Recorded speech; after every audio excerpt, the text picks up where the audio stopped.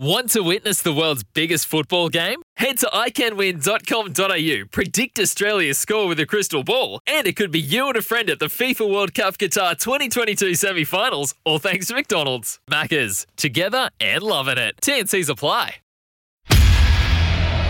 Continental Tires, AFL Trade Radio. There's some reports going around too that Tom Papley looks likely to re-sign on a long-term deal at Sydney. Do you find that curious, given a couple of years ago he was almost pushing to get out of the Harbour City? I do, but I've watched Sydney play a lot this year, and obviously they had the disappointment. Their worst game of the year was the grand final, without doubt. But Papley is just so important to that forward line, and I'm on record this year of saying that if I was rebuilding a team from scratch, he would be the first small forward that I would look to add into my team if I was rebuilding, because I think he is the energy of that forward line. He's so exciting. He brings incredible defensive pressure. His tackling is excellent, and he hits the scoreboard. He had a fantastic year this year. It just looks like he's happy. He's set. He sees a long future at the Swans.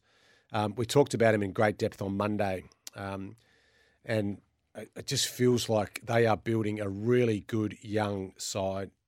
Sydney, they've got some fantastic young players and talent. So Papley probably sees that, and I know he would be disappointed over the way they finished off the year. I expect the Swans to bounce back really hard again next year. They'll be top four material again, and they will be for the next 3, 4, 5 years.